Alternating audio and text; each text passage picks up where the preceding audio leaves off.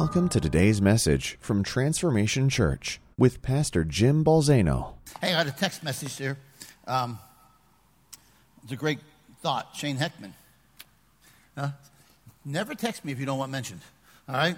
He said there's an interesting quote that came to his mind by Viktor Frankl. All that is to give light must endure burning. All that is to give light must endure burning. Great quote, isn't it? Amen. Well, it is good. I love going once in a while, and I love coming back. I love to come home to our church. Amen? All right. Hope you're doing well. I forgot something. I do not have a keynote PowerPoint presentation today. I changed gears early this morning. I was going to preach to you something I was going to preach a couple weeks ago, and then felt like I needed to focus kind of on the baptism, some that we're doing today. So you'll just have to pay attention to me and forget the screen. Amen? Let me read this to you, okay, as a way of introduction. This is something I had wrote in the mandate devotional that I wrote, and this was for October 10th. I think it would have been 2014. All right, and I'll just read it to you rather than tell you the story. I remember one morning, I asked our financial secretary, Teresa, to go to Staples to pick me up an item I needed for my computer. I knew Staples opened at 8 a.m., and because she had another errand to run, she could pick it up for me. When she got there, she called to tell me they didn't open until 10 a.m. I wasn't happy because I needed it, and the wait was going to hold me up for at least an hour. The more I thought about it, the more incredulous I was.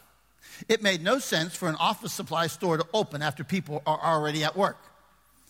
So I looked on its website to see what it said in regard to the store hours. There it was, in black and white, 8 a.m. opening. I called her back and told her the store was open, but she said the door was locked. Not to be deterred, I called Staples, and I asked what time the store opened, and I was told they opened at 8 a.m. Now, I was getting ticked off. The website said 8 a.m., the store phone messaging system said 8 a.m., and now I talked to a real live employee who said they opened at 8 a.m. So I called her back and told her that Staples was indeed open. She went to the door and she knocked, prompting the manager to come out. Teresa told him that her boss told her he called and was told the store opened at 8 a.m. But the door was locked and the sign said open at 10. He responded by telling her I probably spoke with a call center and they weren't always aware of the right hours. Now I was more incredulous. How in the world could Staples' website say 8 a.m., a voice message say 8 a.m., and the employee I spoke with say 8 a.m., but a sign and a manager say they don't open until 10 a.m.? Teresa even went so far as to send me a picture of the hours with her phone. I was within inches of calling them to ask them what kind of place they were running, but I didn't. Teresa was finally able to get me what I needed after the store did indeed open at 10 a.m. When she brought the item to me, I could not believe what I saw. Are you ready for this? It was in a Best Buy bag. That's right, Best Buy. All this time, I thought she was at Staples, and she was at Best Buy. I was calling Staples, and she was standing in the front of Best Buy. I was talking to a Staples employee on the phone, and she was talking to the Best Buy manager. I was looking for the hours for Staples online, and she was sending me photos of the Best Buy hours. Needless to say, we laughed and laughed. We clearly were not understanding each other that morning. I was so glad I did not call Staples, tell Staples it needed to get everybody on the same page about knowing the hours of the operation. A lack of understanding or a missed message or a misunderstanding can lead us to do things we're better off not doing. How many know getting the message right is really important? And the message that you receive is the message that you will act upon. And if you receive the wrong message, how many of you know it might just be that you then react in a wrong way? And where is she hiding? That was a great moment. Why am I saying that? Because today I'm going to talk to you. I think I'll just call this the message. All right? I think I'll just call this the message this morning. We'll see how it goes. All right? I want you to turn with me to Acts chapter 2. Acts chapter 2. I want to begin with one verse, verse 41, that says this. Verse 41, Acts chapter 2. So then, those who had received his word or his message were baptized, and that day there were added about 3,000 souls. Those who received his message were baptized, and that day were added about 3,000 souls. Father, would you take your word this morning, make it real into our lives? Father, we're going to celebrate baptisms this morning.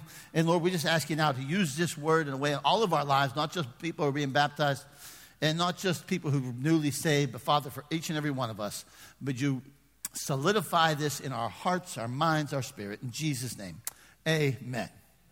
The Bible says that when they received his message, they believed, and about 3,000 were saved. 3,000. What message? What did they hear? They heard a message that would forever change their life. How many remember hearing the message that forever changed your life? The rest of you heard the message under the same the rest of your life. Come on, how many know the gospel of Jesus Christ is a life-changing message? There was a defining moment, a turning point in your life when you came to a revelation of that message. It was a message that would forever change their life. And what was this message? Well, let's go back up. Now, I want you to go back up with me, and I want you to see what happened. You see, in Acts chapter 2, the Bible tells us that there was a baptism of the Holy Spirit came that day, and the apostles and the disciples began to speak in other tongues, and now the people who were there began to mock them and say, they're drunk. They've had too much wine. That's always funny to me. I've been around a lot of drunk people, and I've been around a lot of people speaking in tongues, and I have never confused the two.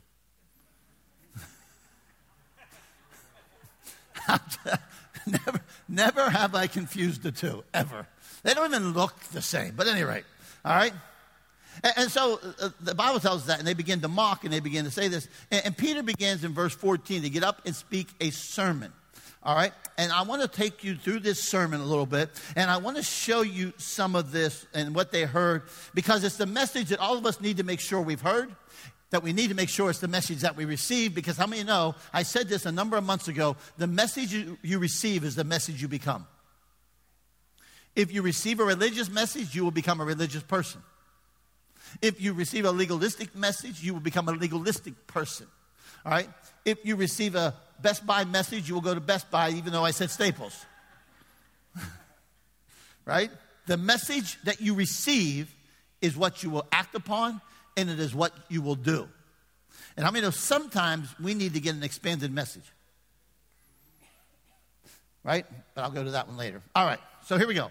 Let's pick it up. We're going to pick it up with verse 22 in part of Peter's sermon. He says this, men of Israel, listen to these words. Now, you got to understand, right off the bat, that's very important. Men of Israel, men of Jewish descent, men of Judaism, right? Listen to these words. Jesus, the Nazarene, a man attested to you by God with miracles and wonders and signs. Let me say something to you. I'm going to be doing a lot of stop and starting. It's interesting, that portion of Scripture. Jesus, the Nazarene, a man attested to you by God with miracles and wonders and signs, which God performed through him. Listen to me this morning. Signs, wonders, and miracles today still testify to who Jesus is. Signs, wonders, and miracles that happen in the name of Jesus still are a testimony of God to who Jesus is. That's why we pray in the name of Jesus, because it's a testimony to who he is. All right. Yeah, I'll get to the message. I'm getting there. All right. He says this, which God performed through him in your midst, just as you yourselves know. This man, delivered over by the predetermined plan and foreknowledge of God, you nailed him to a cross. How many of you know that would just how many of you would shut him down at that point? You nailed him to a cross by the hands of godless men and put him to death. But God raised him up again, putting an end to the agony of death, since it was impossible for him to be held in its power. Let's stop right there for a moment. The first thing I want you to understand is that Peter's looking at these people and he's saying, here's the message. Here's the message that you need to hear, that Jesus Christ was crucified. But the reason that he was crucified is because you did it. You did it. You caused this to happen, all right? The Bible, listen to me, the message of the cross, let me tell you what the message of the cross does. The message of the cross should bring a convicting aspect into my life. That the message of the cross should convict me of my sin. You say, why should it convict me of my sin? Because, you know, how many of you know it's your sin that put him on the cross? It's my sin that put him on the cross. You see, when I hear the message of the cross, and the message of the cross is this, that the guiltless died for the guilty. That the innocent died for the guilty. That the sinless one died for the sinful one. That the holy one died for the unholy. The spotless one died for the spotted. The unblemished died for the blemished. The righteous one died for the unrighteous. The unwicked died for the wicked. You see, the message of the cross, sometimes we hear it, but we have a tendency to take the message of the cross and it points at the world as a whole, or it points at others, when how many know that the conviction of the cross should come back and point at me? My sin and the sin of the world got him nailed to a cross. Now let me just like kind of really just meddle this morning. So that means, Pastor, that you mean my greed? Yes, your greed. You mean my gossip? So I'm going to deal with the church ones first. My gossip, put him on the cross? Yeah. My slander, put him on the cross? Yes. My offense, put him on the cross? Yes. My grudge that I'm holding, put him on the cross? Yes. My unforgiveness that I'm putting on the cross? Yes. My criticism, how many know what I'm talking about this morning? Right? I put him on that cross. My addiction, put him on that cross. My lack of faith, put him on that cross. My drunkenness, put him on that cross. I could go on and on. My stealing, for those of you who used to be thieves, who no longer are, right? All right? It's a good thing. Keep your purses with you. You nailed him to a cross. You see, the Romans didn't nail him to the cross. Oh, they may have. The devil didn't nail him to the cross. The Jewish people didn't nail him to the cross. The sin of the world, the sin of you, the sin of myself, nailed him to the cross. How many know sometimes as Christians we have a tendency to forget, wait a minute, I was a rotten sinner that put him on the cross. The cross is something that convicts me of my sin. He was crucified by the will of the Father, yes, but it was done by godless men because of godless men. The message of the cross should always remind me of my sin. Let me ask you a question. How many of you like to be reminded of your sin? It's kind of like looking in a mirror. You know, you think you look like something until you look in the mirror. Like sometimes I'm like, feel pretty buff today. Yeah, feel pretty good today. And look in the mirror and go, yep, there he is. 54-year-old frumpy fat guy. Yep, there he is. Yep, feeling sexy today. Guys can be 65 years old, got something hanging over their belt and bald head, and they still think they're sexy.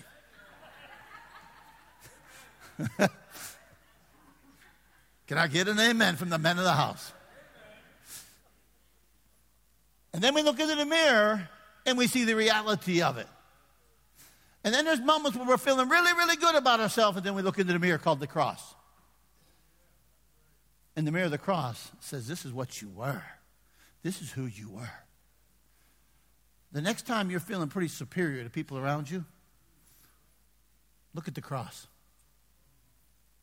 It'll bring you back down to earth. It'll bring you back to earth. It'll bring you back to reality. You see, this message brought a conviction. The message, but here's the great part about it. So Peter goes on. Verse 24. But God raised him up again, putting an end to the agony of death, since it was impossible for him to be held in its power. Here's the great news that Peter's preaching. He said, listen, guys, here's the deal. Jesus was a man of God that was sinless, and you put him on the cross, and your sin killed him, and your sin nailed him there. But I got good news. God raised him from the dead. How many know without the resurrection, we have no hope? Without the resurrection, we would have what? We were dead in our sins. Right? It brings me to a place of hope. The message of the resurrection is that God has power over death. Because what do men fear? Death. Don't we fear death? Well, some of you say, I don't fear death. Well, then don't go to the doctor anymore. Don't wear a seatbelt anymore. Get on the roller coaster without strapping in. Of course we still protect ourselves from death. I'm okay with that. And there's still a fear of the unknown. There's still a fear of death. But yet, because of faith, all of a sudden something happens that the resurrection of Jesus Christ brings hope. That says, watch what he says. He begins to speak on the prophetic words of King David. Right? Verse 25. For David said, I saw the Lord always in my presence. For he is at my right hand so that I will not be shaken. Listen to me this morning. The message of the resurrection of our Savior is something that brings stability to my life. That I can go through everything that this life throws at me and I will not be shaken. Why? Because I got a risen Savior who has the keys to death and hell, who's overcome death in the grave, and I shall not be shaken. He goes on and says, and my heart, watch he says, my heart and my tongue exalted. You say, Pastor, you're so excited. Yeah, I got a risen Savior. You're darn right I'm excited. You're darn right my mouth's going to sing. You're right my mouth's going to shout. You're right my tongue's going to bring praise. Because there's something in here that tells me I've got a living God. I have a living Savior. Amen. See, that's right. You keep shouting back there. Every little squawk of that little baby is an amen. You guys didn't know that? I know that. See, that's the Spirit of God. Listen to me this morning. Listen. And then he said this. Watch what David says. Moreover, my flesh will live in hope. Do you know every day in this life something tries to steal your hope? There's a son that will try to steal your hope. But my hope's not in the son. My hope's in a risen Savior. Your hope is not in your finances. Your hope is not in your business. Your hope is not in your marriage. Your hope is not in your husband and your wife. Your hope is not in the President Trump. Your hope is not in Congress. Your hope is not in a political situation. Your hope, the Bible tells me, is in a risen Savior who now causes this flesh to live in hope. Why? Because the Spirit of God in me connects to the Spirit of God that causes my flesh, which is temporary, to live in hope. You see, Peter's preaching this message to these people. They think they're drunk. And Peter begins to preach the gospel. The first part of the gospel message was, your sin put him on the cross. Ouch. But don't worry. God raised him from the dead. God raised him from the dead. Now watch what Peter goes on and says. Now here's where it really starts to get good, right? Watch this. Verse 36, therefore that all the house of Israel know for certain that God has made him both Lord and Christ, this Jesus whom you crucified. Everybody say this with me this morning. I crucified him. Ouch. Ouch. I crucified him. So here's what they heard up to this point. They heard a message that said Jesus was put on the cross by you. You did it. They heard a message that said, but God raised him from the dead. And now they hear that message of conviction mingled with hope. And what do they say? Verse 37, when they heard this, they were pierced to the heart. Do you remember when the gospel pierced your heart? I hope you have. There was a moment that the gospel pierced your heart. So they were pierced to the heart. And this word means they were agitated. This word means that it was They were pricked and they were agitated. Remember when the gospel agitated you? Not in a negative way, but stirred something up. When they heard this, they were pierced to the heart. And they said to Peter and the rest of the apostles, "What shall we do?" I don't know what to do with this. You just told me, you just preached to me that it was my sins that caused him to be nailed to the cross, that I did this. And you just told me that he has conquered death. What do I do with this? Tell me what to do. How many know there's a lot of people that hear it and hear the message, and we still need to be told what to do? Because okay, let me talk to the men for a moment. Men of the house, husbands of the house. Have there ever been those moments where you just didn't know what to do? Like, okay, does she want me to do this? Or does she want me to do this? I don't know what to do. It's like, okay, I'm going to try this. Only to find out it should have been this. Anybody been there? No, I did not tell you to do whatever you wanted to do, Steve Miles, and that's it. You know what I'm talking about. Okay. Right? The reason you're in trouble is your own dumb fault. Okay.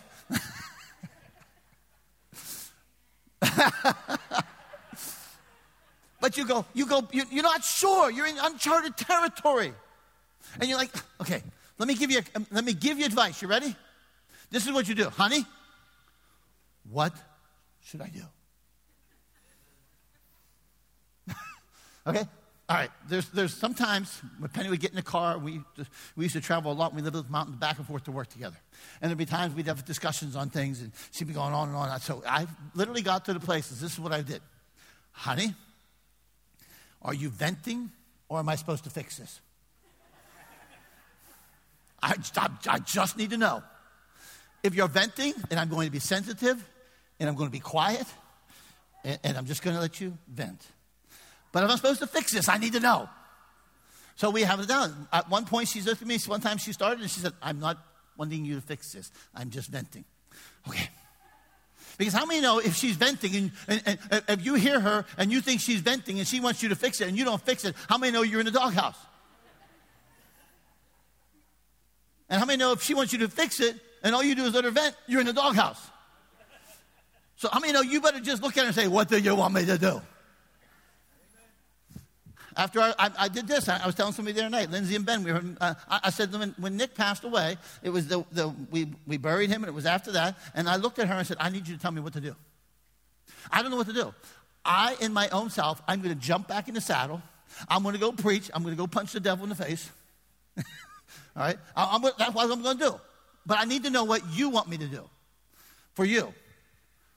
I don't want to guess. You want me to stay home? Do you want me to spend time with What do you want? And she said, "Why don't you stay home?" Okay. Knew what to do. Here comes these men, these people who are hearing this message that they killed Jesus, that they nailed him to a cross. They heard the message of hope, and they don't know what to do. They said, "What shall we do? Tell us what to do." It prompts me to ask a question. I know I'm a sinner. I know I caused this. I know it was my fault. I now stand condemned. I know that I'm unrighteous. I know that I'm in need of something, but I don't know what it is. What should I do about the sin that caused this to happen? What should I do to make amends for it? How many know you can't make amends? The message of the cross, the message of Christ crucified, Christ resurrected, prompts me to say, what should I do? And Peter gives an answer, right? And Peter hears the question. What should we do? This is what he says. Peter says, repent. Repent. To change your mind on how you've thought. To change your mind on how you act. To change your course of direction. To turn towards God. If the message you heard did not cause repentance, you did not hear the message of the cross. Let me say it again. If the message that you received did not cause you to repent, you did not receive the message of the gospel. Now, some of you got this instant connotation about weeping and gnashing and mourning. No, it doesn't. How many know you can repent without a tear? You repent. It's just like this. I'm going this way. What? Oh, forget that. I just repented. Right? But what happens is many people will hear the message and begin to try to justify. Many people will hear the message and begin to minimize. Many people hear the message and try to point the finger at others, even God. How many ever heard this? Well, if God wouldn't have put that tree in the garden, men wouldn't have sinned. So because I gave you everything you needed in the garden, I locked up the tree of the knowledge of good and evil so you wouldn't die. You broke the law, it's my fault. I protected you by the tree of the knowledge of good and evil. And now it's my fault. When we had the drug rehab many, many years ago, one of our rules was you couldn't smoke. The way it was. And so one of the days we had a work day and the guys did a great job. They just did a phenomenal bang-up job and wanted to reward them. So I took them to a nice restaurant, got them steaks and appetizers, and man, we had a feast, right? Next week I caught this dude smoking. And I caught him smoking, he looked at me and said, "It's your fault." I said, "My fault? How's it my fault?" "You took us to a restaurant, people were smoking, and I got the itch." It ain't my fault. I mean, you ever blame God for your sin? Bible says to me that God doesn't tempt anyone, nor can he be tempted. My God is not a co-conspirator with your sin.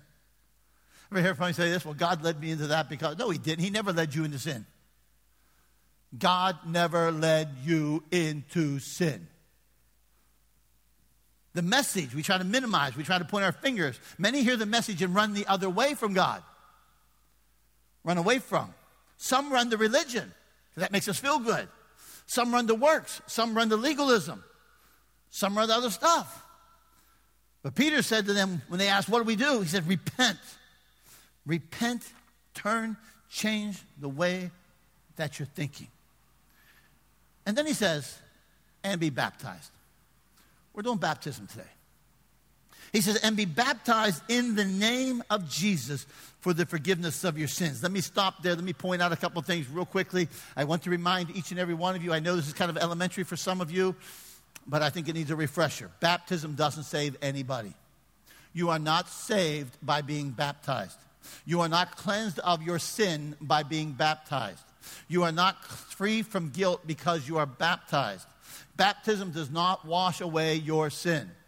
The only thing that cleanses you from sin is what Jesus Christ did on Calvary by his blood, and you receive that by faith. All right? That's it.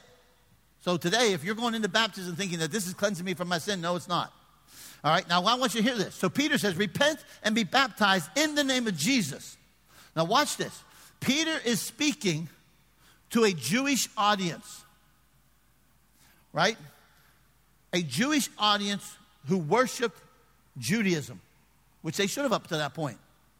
The sacrifice of bulls and goats and lambs. The religious system, the temple system.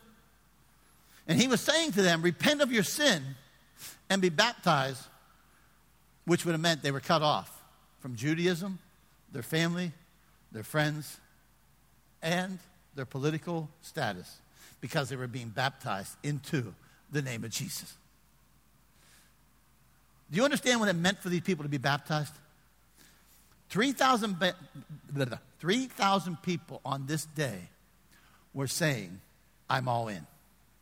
3,000 people were saying, "I don't care if I'm cut off from everything I've ever known, and I've ever been a part of."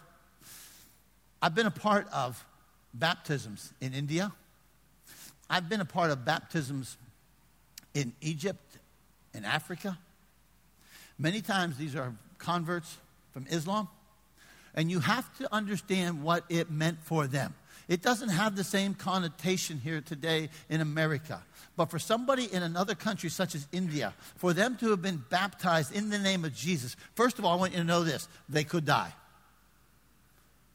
They could die. They could be killed by their family. And listen to me. They could be killed, and the people who do the killing would be considered heroes. right? That they could be killed for it. It meant that their family was going to ostracize them. It meant that their family was going to be aside. Everything they had ever known, they were now being cut off from. And they were saying, no, we are in, we are all in. Now, for these people to be baptized, it meant the exact same thing. That they would be leaving their religion, their religious practices.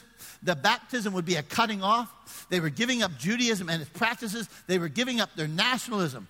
What Peter was saying was repent, change your mind, turn to the Father, turn to God, and now he says to them, and be baptized, which was the equivalent of saying, die. And die. Because how many know that's what baptism is? It's a dying with him, to be raised with him. That you die, be baptized, die with Christ, die for the one who died for your sin, die to your past, die to your way of living, die to the former life. 3,000 people that day were saved. 3,000 publicly baptized. It was an identification and a disidentification at the same time. What they were saying was, at this moment in time, is I'm now identifying with Christ and I'm disidentifying with my old life. How many would like to say goodbye to an old life? How many are glad you said goodbye to an old life?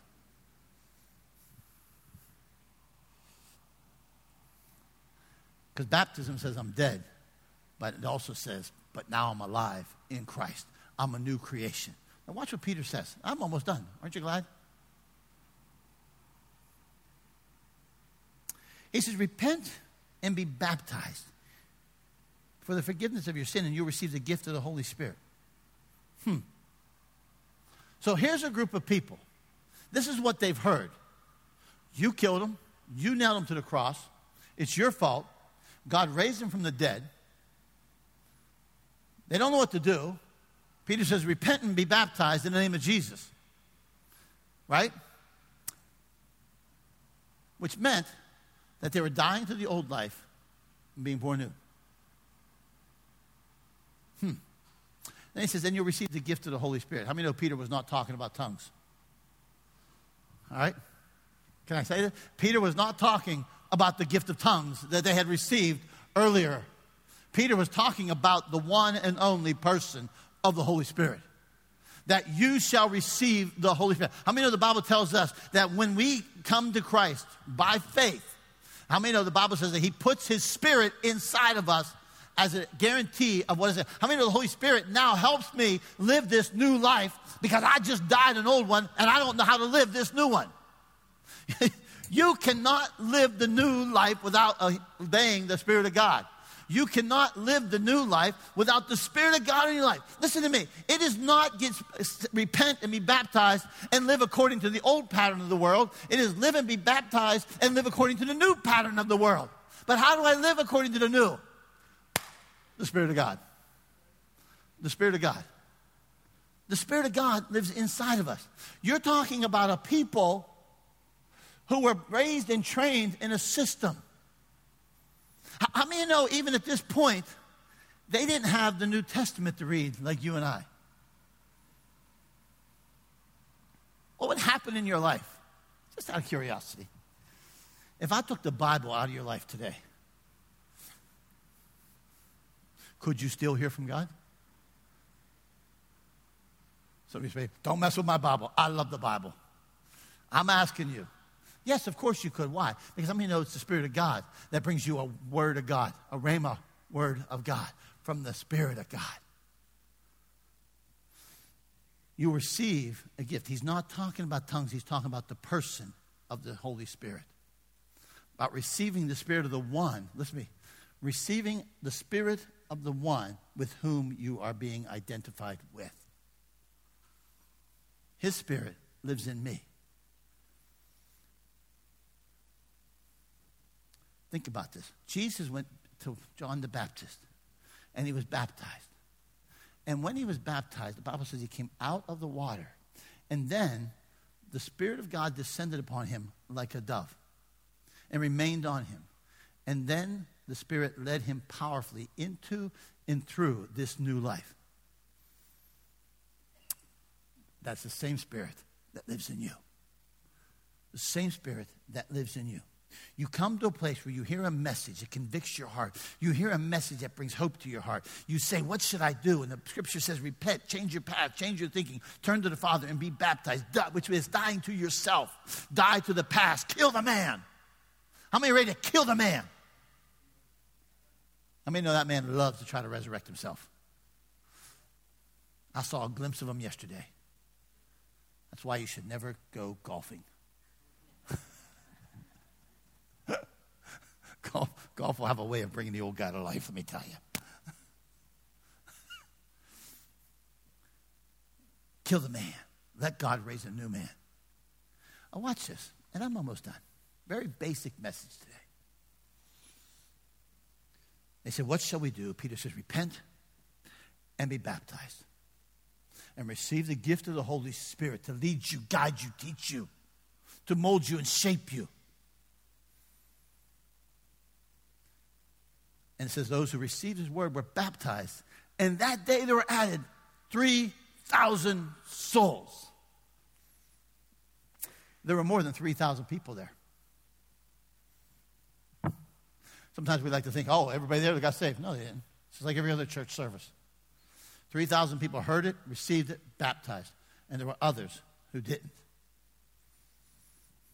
Because the message that you receive is the message that you become. Watch this. This is very important. There were 3,000 souls added to their numbers. And then they, watch this, they were continually devoting themselves to the apostles' teaching and fellowship and breaking of bread. Why? Why? Why is this important? Why? These are 3,000 people who were part of Judaism. 3,000 people trained in the Old Testament law. 3,000 people who knew the old covenant. 3,000 people who knew an old way of life. And they needed somebody to teach them a new way of life. Listen to me this morning. You come and you get saved. It leads you into a new way of life. And it's time you start listening to somebody. Oh, boy. Come on. I'm going to meddle for just a moment. Can I meddle for just a moment? Good. I'm glad you gave me permission. Listen to me. You need to learn how to live the new life in Christ. You do not live the new life in Christ according to the old pattern of life. You need to have people in your life who you receive instruction from and teaching from, and you need the Holy Spirit in your life. And who's thumping? Is that me? Get back to my space. Right? Listen to me for a moment. Some of you have gone back to where you've gone because of pride in your life. Can I get an amen? That you won't receive instruction, you won't receive teaching, you won't step under authority, you won't come to a place where you allow somebody to lead you and guide you, and you're wondering why you're back in the same mess you've always been in. I'm not being mean, but you can't live a new life on your own.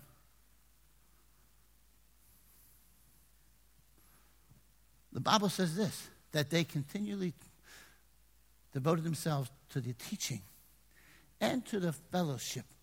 You know why this is important? They just got disowned. They just got disowned. They were living as part of the old covenant system. They just got disowned by their religion. They just got disowned by their nation. They just got disowned because they were baptized in the name of Jesus.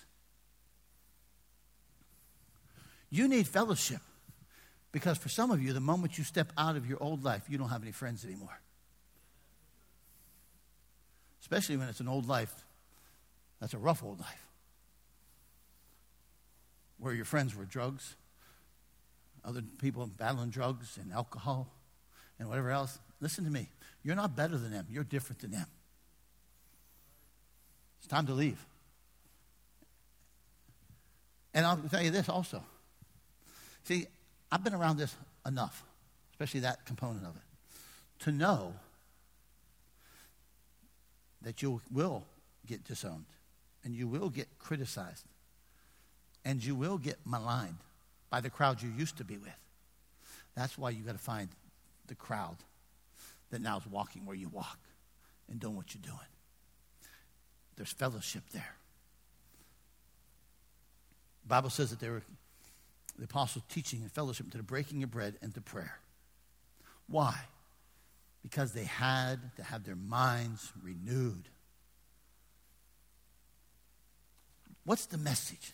The message is really kind of simple, isn't it? The message is simple. We're going to celebrate baptism this morning. Because when I look into Scripture, what I see in the book of Acts is that everybody who was baptized in the book of Acts heard a message. They heard the message, and the message was, and I'm going to ask our baptism candidates to please get ready, and when you're ready, come up and sit in this front row right here in front of me. There's lots of nice seats because you have to come early to get a back seat in here, and so there's lots of nice seats here. But everywhere I look in the book of Acts, when people were baptized, it was preceded by somebody preaching the gospel of Jesus Christ, that preached the cross, that preached the resurrection. And then people received that message. And when they received that message, they said, what do I got to do? What should I do? Repent and be baptized. You see, because I think there's something really cool about this. I did this, I think, back in January. Because it's a declaration out of your heart that says, I'm all in. I'm all in. And I also believe that it's this. Let me go to the scripture. I believe that when we are dying to ourselves, we're being resurrected, that this, let me read you the scripture. Chapter 12, verse 1. Therefore, I urge you, brothers, by the mercies of God, to present your bodies a living and holy sacrifice acceptable to God, which is your spiritual service of worship. The greatest thing that you can offer to God in worship is not a song. The greatest thing you can offer to God in worship is not money. The greatest thing that you can offer yourself in worship is your life. Your whole life. And I believe that baptism is something where we say, here I am to worship you. Here I am. You can have it all. Here I am. I received the message, and now I'm coming back and giving you all of me. Amen? What message have you received? What message have you received? Have you received the gospel message? Come on back. Come on over, Linz. Or have you received a religious message? Have you received the gospel message, or have you received a church message? Have you received the gospel message? Or have you received a legalistic message? Listen to me this morning. Some of you are sitting in this house and you said, I was saved 37 years ago. Praise God. Praise God. But what message are you living by today? What message are you living by today? I should have worn one of those t-shirts. You have any smalls?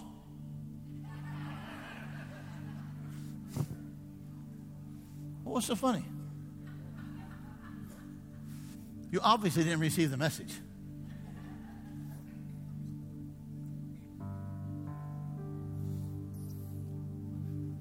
The reason that this is so important is I go back to that phrase. The message you receive is the message you will become. The message you receive is the message you'll become. And when I receive a message by faith, I become a person of faith. When I receive a message that brings me grace, I become a person of grace. When I receive a religious message, I become a religious mess. Get that? Let me say that one again. When I receive a religious message, I become a religious mess. How many of you ever met a religious mess? Point to them. No, I'm just kidding.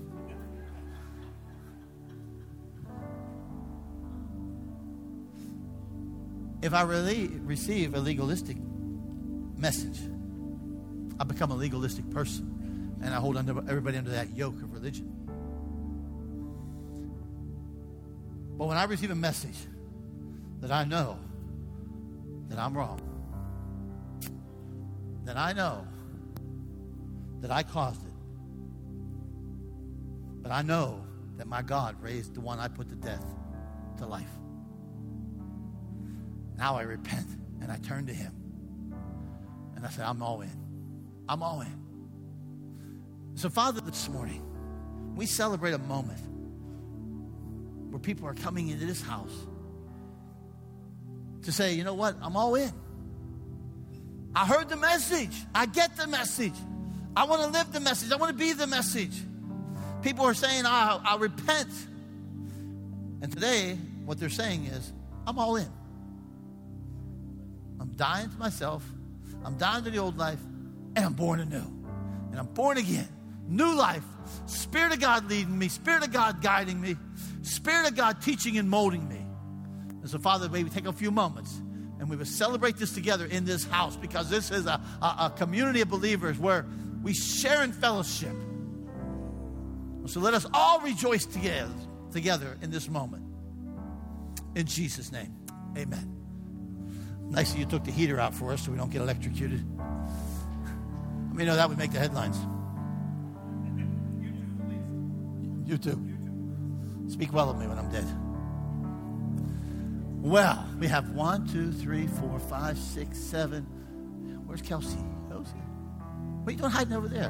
Him with Daddy. You want to bring Daddy with you? Come on, Kelsey. Why don't you lead the way? And a child shall lead them. Where's the... Are you going to say anything? Sing a song? Do a dance? I'm just teasing you, honey. Come on down here. All the way down here. See? If you sit right there, I got you. All right? You make that shirt look good. You know? Listen, proud of you. So glad you're here. Glad to do this. You're a beautiful little girl. Inside and out. Jesus loves you. You love him? Sure you do. All right, let's baptize you. Put this in here. Put this one on your wrist right there. There you go. Kelsey, because you, as a young child, you heard the message. The message that we talked about today. You heard it. And you received it as a young child. You're saying today, I'm all in. Such a cool way to put it. That I'm all in. And so I'm going to baptize you in the name of Jesus, in the name of the Father, and the Son, and the Holy Spirit.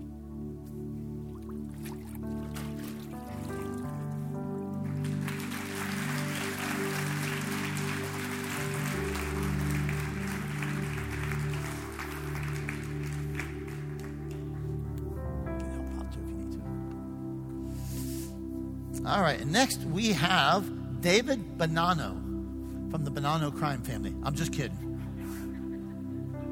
Funny you say that. I hear that a lot. Do you? You want to say anything? I was going to, but I was just told I'm not allowed. Well, I'm telling you, you are allowed. It has to do with her, so. Ah, well then I'm not touching that one. No, I ain't touching that one. That's between you two. Oh.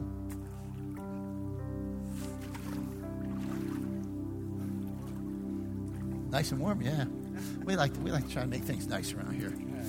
Well, there was one time I got to tell you, it was in ice cold water, but I wasn't in it. We're just getting to know each other, you know. And I don't know much about your past, but I do know about your future. God's got a great plan for you. A great plan for your future. Don't even know what it is, but I'm just telling you, just as a kind of an exhortation, God's got a great plan for your life. He's going to do some healing of the past. He's going to take you into the future. All right. So, anyhow, put this on you. That on your nose. And put that there, right? And David, because you heard a message, and you received that message, and you received it by faith. That's the only way you can receive it. And because you received it, you repent of your sins, and you're saying, man, I'm all in. My old man is dying. My new man is being raised to life. And I'll be led by the Spirit. So I'm going to baptize you in the name of the Father, Son, and Holy Spirit.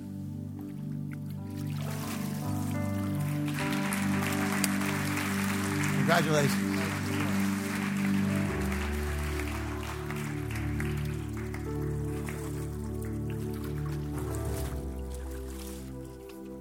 All right. Next will be Melissa Miley.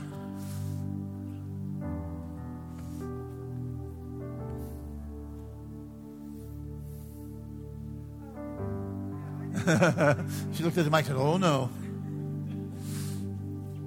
You guys can walk out this way on this thing if you want to and go get dry. It's up to you. Or you can sit there. It's fine.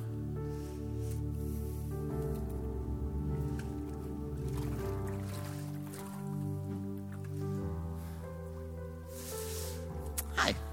How we doing? Good. You know, I'm just thinking of you today whenever I was looking at the list about the baptism we're about to do. And we're just going to pray that when we baptize you and put you under the water, that it's a symbolism of your identification with Christ and disidentification with some other things. And also, we're going to just pray that, you know what, some things get left there. Some things get left there. That there's some things that get left under that water, never to be seen again, never to be experienced again, never to be felt again, that have no more influence in your life. You know what I'm talking about, right? Yep. Yes. Amen. All right. Do you want your wash to get wet? Just wet. Oh, it's fine. It's fine? Yeah. Okay. All right. Well, Melissa, because you heard the message, because you received the message, and again, you receive it by faith. You don't receive it by works. You don't receive it by legalism, but you receive that message by faith. And now what you're saying is, I'm all in. I'm giving myself as a sacrifice. I'm giving myself as an offering. The old person is dying. The new person is raised to life. And so, Father, we baptize her in the name of the Father, Son, and Holy Spirit.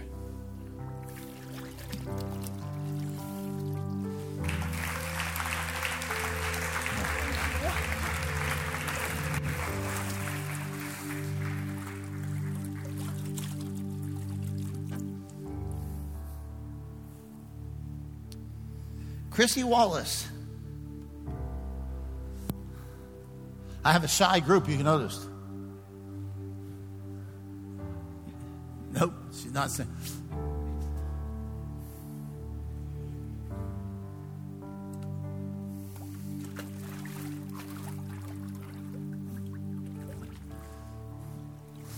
You're shaking. You cold or nervous? No.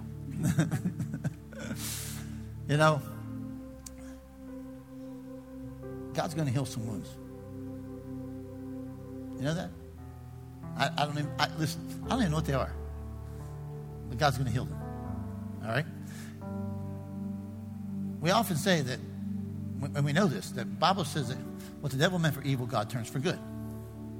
But many times the way he turns things for good in our life is doing a healing in our life. Okay? That we let go of old things, we are healed by him, and then that way good things can come out of what the devil meant for evil. And so there's going to be a healing in your life. Okay? All right. And Christy, again, just like everybody else, you heard a message. And this message that you heard prompted you to say, what should I do? This message that you heard caused faith to arise in your heart and receive that message. And so now you're saying, I'm all in. I want to lead a different life. The old person's gone. New person's being raised, empowered by the Spirit of God. And so because of that, now I'm going to baptize you in the name of the Father, Son, and Holy Spirit. I got you. I haven't dropped anybody yet.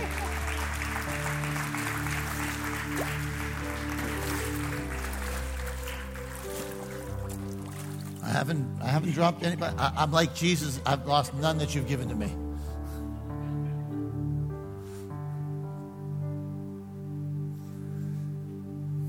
Scott Walter.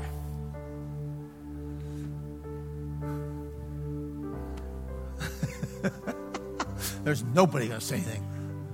I'm doing him first because Scott has been coming and he has been a part of our church for a while, and he's got a family affair here today. His mom and his dad and his brother are going to join him. How many think that's cool? You know, there's often times in the book of Acts where you see whole families being baptized, and this is really a cool moment, you know, and you're a bit of a catalyst for this today. Amen. So, love you. I remember the one that I spoke over to you. Was your name something about wanderings? Yeah. His name, Scott, had something to do with wanderings. And I remember speaking to you that you felt like that wanderer. You'd been wondering, where do I fit in and where do I go? And just this whole wandering season of your life. And if I don't remember what I said that night, but I know what I'm going to say right now, is that the people of God were led from Egypt to the Promised Land. But in between there was a period of wandering. Okay? And God's bringing you out of the years of wandering into the years of plenty. into the promised land, into the promises. That you won't be a wanderer anymore, because let me tell you what, wanderers became sons in the wilderness. And that's who you are. So how that looks and what it's going to look like, I don't know. But all I want you to know is that wandering season is over. You're going to know where you fit, know who you are. God's going to bring a lot of good things into your life. All right? All right, put that hand over there. Okay, there you go. Put this one up here. God. Scott, you've heard this message. You received the message by faith. When you received that message by faith, something in your heart says, I want to be baptized. I'm all in. The old man gone. The new man born again. And so because of that, I'm going to baptize you in the name of the Father, Son, and Holy Spirit.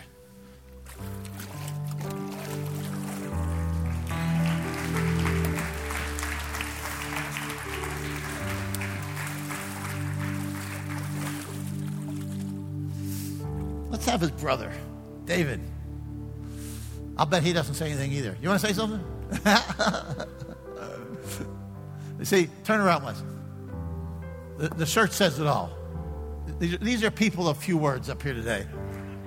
They're like your pastor.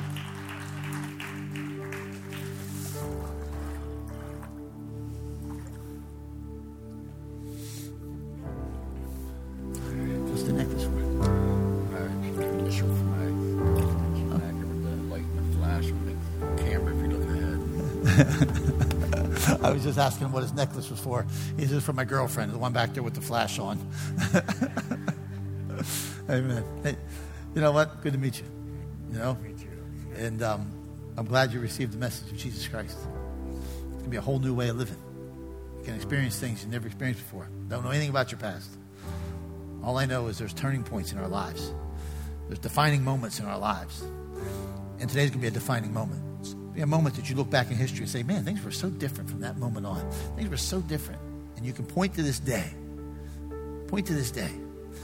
Amen? Let's put that hand on your nose. Put this on your wrist. So, David, because you've heard a message and you have received that message and you receive it with faith, and it caused a repentance in your heart to say, I don't want to live that way anymore. And you receive this message. You're saying, I'm all in. And all in means I'm going to get doused. I'm going to get dipped. I'm going to get covered. And so, Father, I'm going to baptize him now in the name of the Father, Son, and Holy Spirit.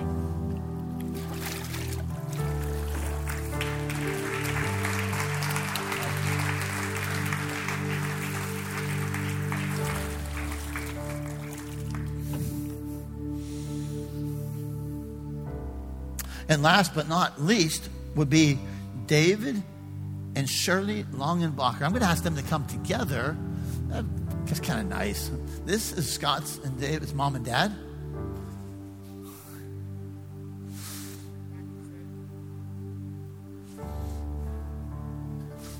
Who wants to go first? You'll go first? All right, so I'm going to get this. We got you. Yep, I'll let you do whatever you want to do.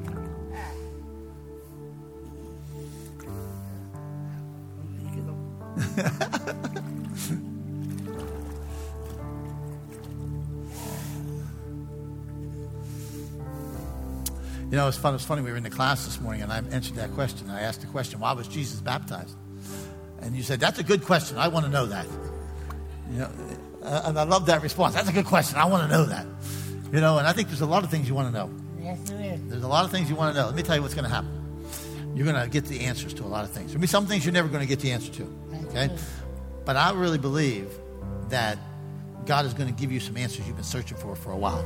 That's what God gave me a lot already. He gave you a lot already. Amen. I should have been dead 3 times already. You should have been dead 3 times.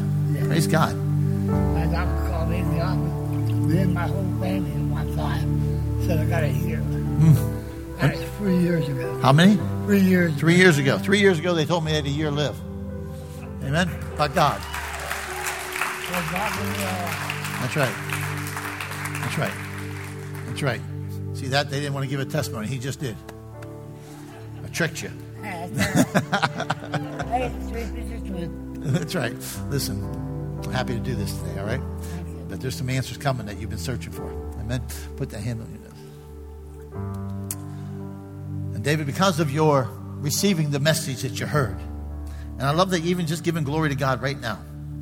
That you received this message and you receive it by faith. And you're saying, I'm all in.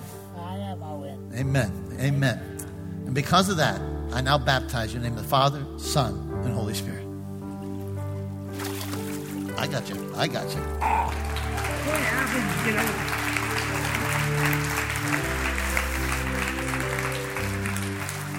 Take your time.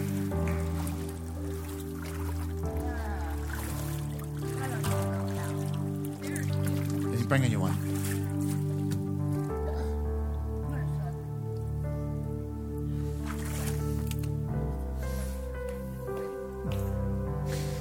Amen.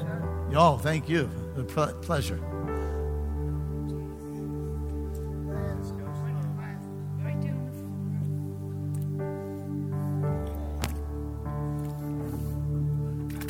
We got you.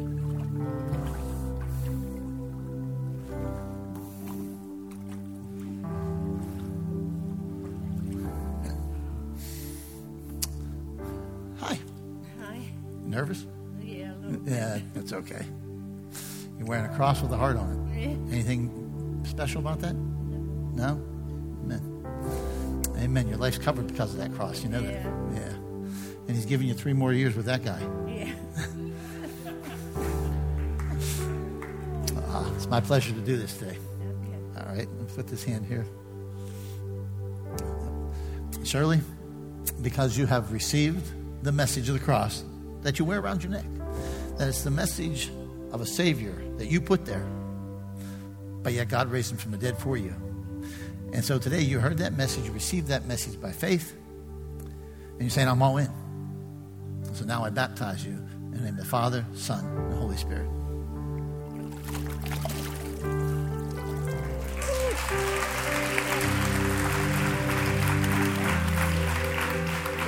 I have it.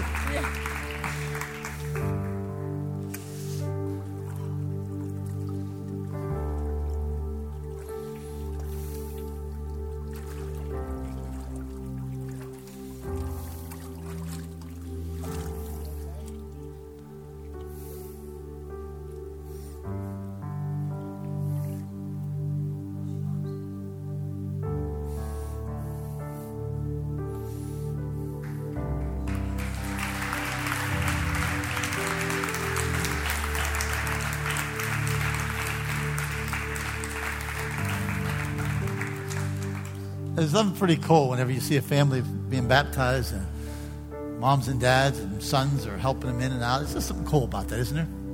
How many of you say with me this morning, I'm all in? How many of you are all in?